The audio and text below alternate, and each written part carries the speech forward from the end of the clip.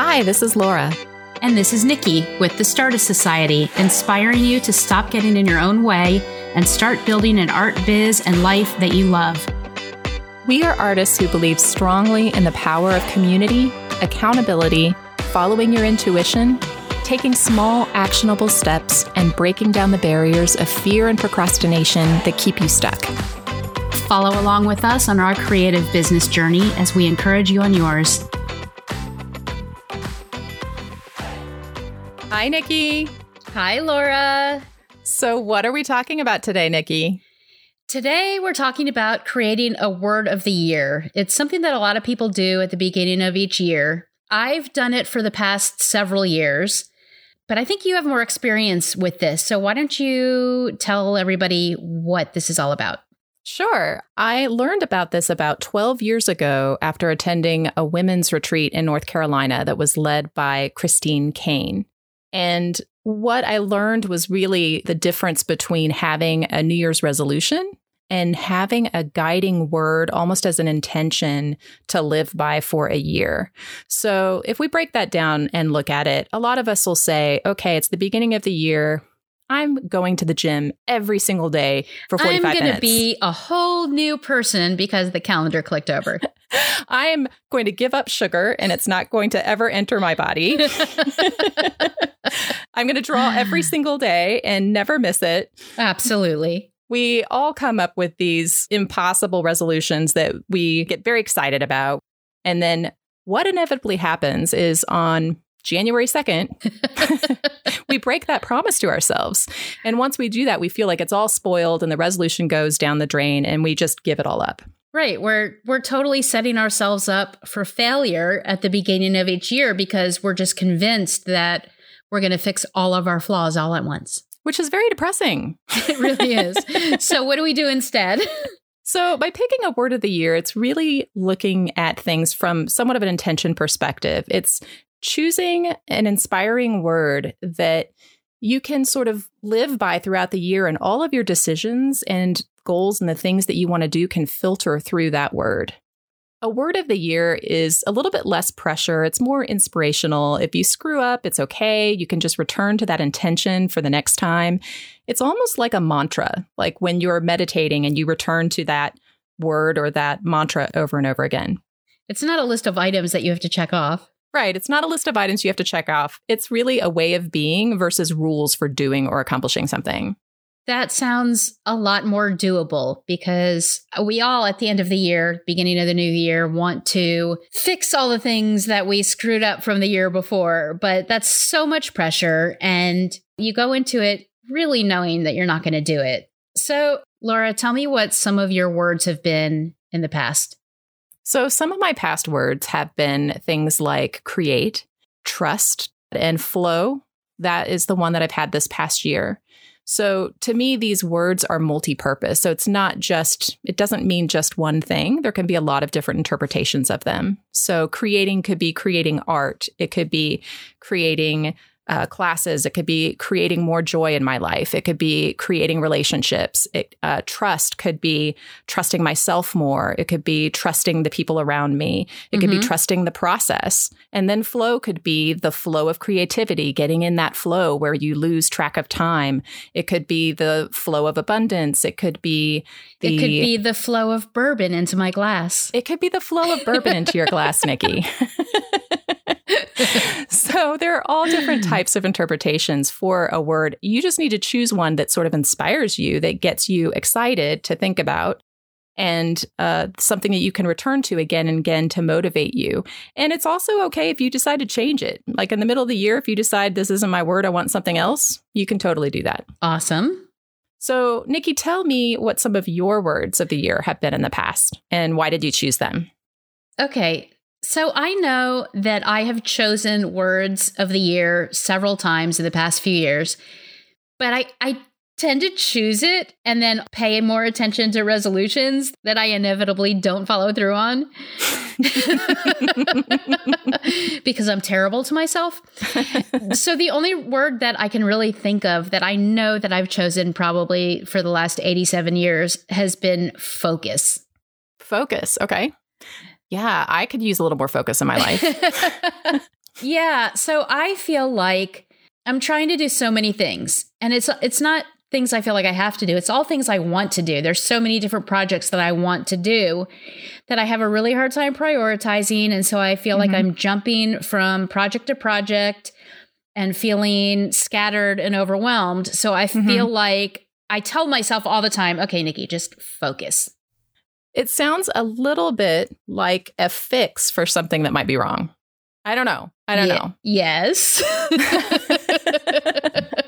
Fixing something that's wrong isn't that inspiring, is it? No, it's pretty stressful. It's kind of like the law of attraction where you say what you resist persists. You know, what you're thinking about and what you're focusing on. If you're focusing on focus, right? And that word happens to have sort of a negative connotation to you, then you might be bringing more of that scatter into your life and things like that. So, okay. So thinking about how not focused I am keeps me not focused. It could. I guess it's just not as sort of an inspiring place to exist in. So if you were, let's pretend that you were the most focused person on the planet. Oh, that sounds nice. Isn't that nice? That's really nice. If you were the most focused person on the planet, how would you be being? How would life be for you?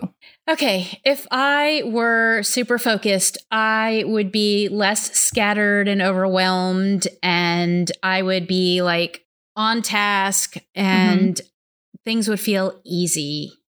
Oh, I love that. Easy. So ease sounds kind of inspiring to me. Ease sounds inspiring.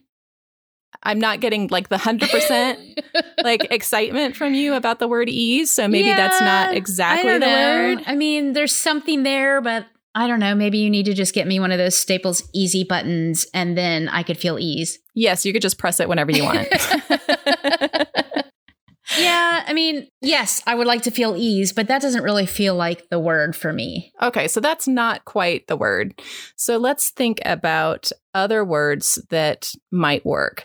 So I know that one of the exercises that I've done in the past is when you look at people that you admire, if you think about people that are your idols, and it could be artists or relatives, your mom, who knows? Hi, Mom. Hi, Mom. It could be people that you admire, and you think of adjectives to define those people. And so if you can put somebody in your mind that you really admire and think about an adjective for them, what comes to mind? Okay. Who do I admire? Well, I can probably think of a lot of people, but what comes to mind immediately is Amanda Palmer.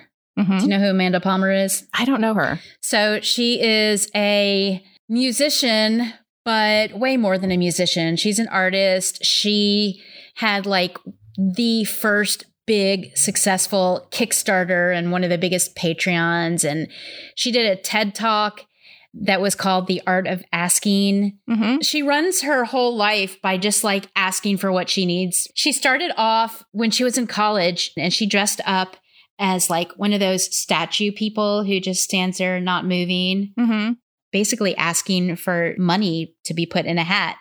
And she started her career when she was traveling around doing shows, asking for a place to stay where she would be going for a concert.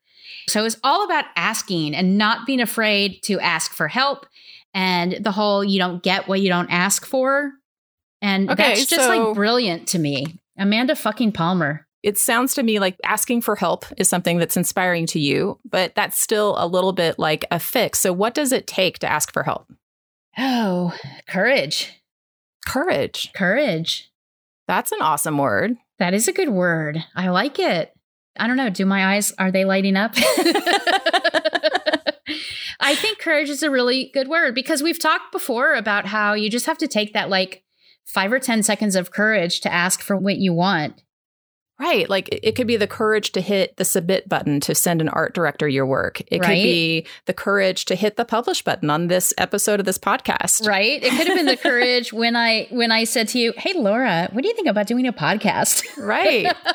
It could be courage to have difficult conversations with the people in your life. Right. Courage to sit down and focus on something. Yes. The courage to actually finish something so you can release it out into the world. Which may be what's underneath all of the not feeling focused, right? Well, yeah, because if I don't finish it, then I don't have to have the courage to put it out there in the world. All right. I like it. Courage is a great word. I like it. Okay. Courage is my word. What about you? What's your word going to be, Laura? My word of the year for 2021 is going to be connection. Connection is a really, really good word. Right? Like it's connection to each other. It's connection to my students. It's connection to putting work out in the world. It's connecting to myself. Now that I'm in a space where I'm developing my own business, it's connecting to what are the things that I really want to do and maybe questioning some of my ideas of what I should be doing and replacing that with the things that are really true to myself and my intuition. And connection to your own art. Connection to my own art, connection to the powers that be, the divine, the universe, maybe starting that meditation practice that I've been procrastinating on. Maybe you just need to focus. Some people may have some difficulty coming up with their word. So why don't we come up with a list of, say, 50 words or so that we can give people examples of in case they're having trouble coming up with their own? Okay, I think that's a great idea. So let's put together something that people can download. Awesome. So, Nikki, I think if we wrap this episode up, I think we've got 3 main takeaways. 1, just ditch your resolutions. Instead, choose a single word intention to guide you throughout the year. And don't think of it as something you have to do. Think of it as just a thought to hold in your mind throughout the year. And make sure that you pick something that inspires you. And it's not a fix or something that you think is wrong, but something that really calls you forward into possibility. Now it's your turn. We'd love for you to share your word of the year with us through our Stardust Society Facebook group or over on Instagram at Stardust Society. And if you're still struggling to find your word, head over to our show notes at StardustSociety.com and download our free PDF with 50 example words to get you started. If you've enjoyed today's episode, we'd love for you to rate and subscribe so you never miss a Stardust Society episode. And new episodes drop every Wednesday. Thanks for listening, and we'll see you next week.